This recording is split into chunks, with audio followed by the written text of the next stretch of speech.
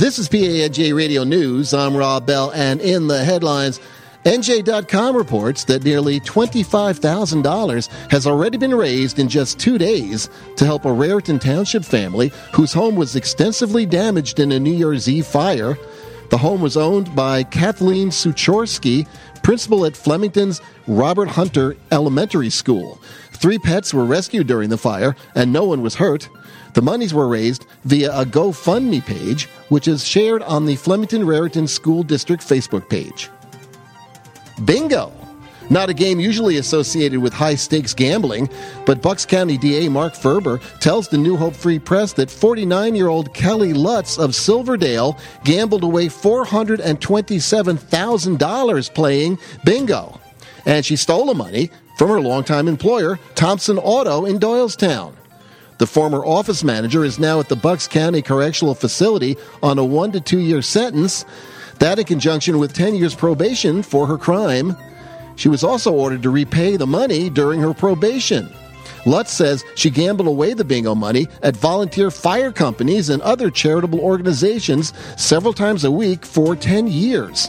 She stole the money by using over 300 fraudulent checks made out to cash, along with hundreds of incidents of skimming money from bank deposits or stealing money from petty cash reserves. The New Hope Free Press reports that Lutz committed the thefts despite drawing a substantial salary that ranged from $77,000 all the way up to $93,000 a year over the course of her employment as office manager, a job that allowed her access to the auto group's computerized financial records, where she created false entries to cover up her crimes.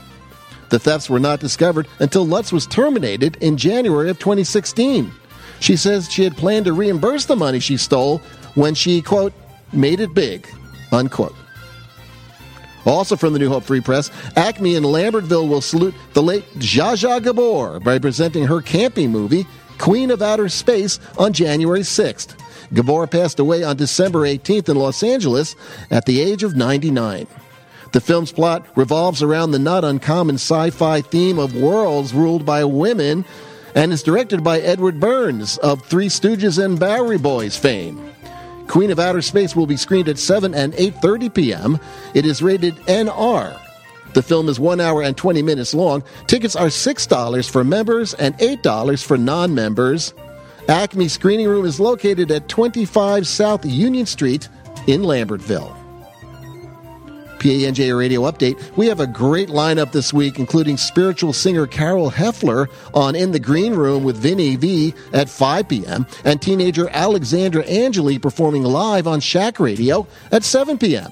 We've also added a new hour of music featuring Richie Sholanda at noon, Sam Sims at 9 p.m., and Lisa Bouchel at 10 p.m. At 11 p.m., we have a new show called A Bit of Everything with Wayne Oliveri from the Rockids, who features indie musicians from Bongo Boy Records.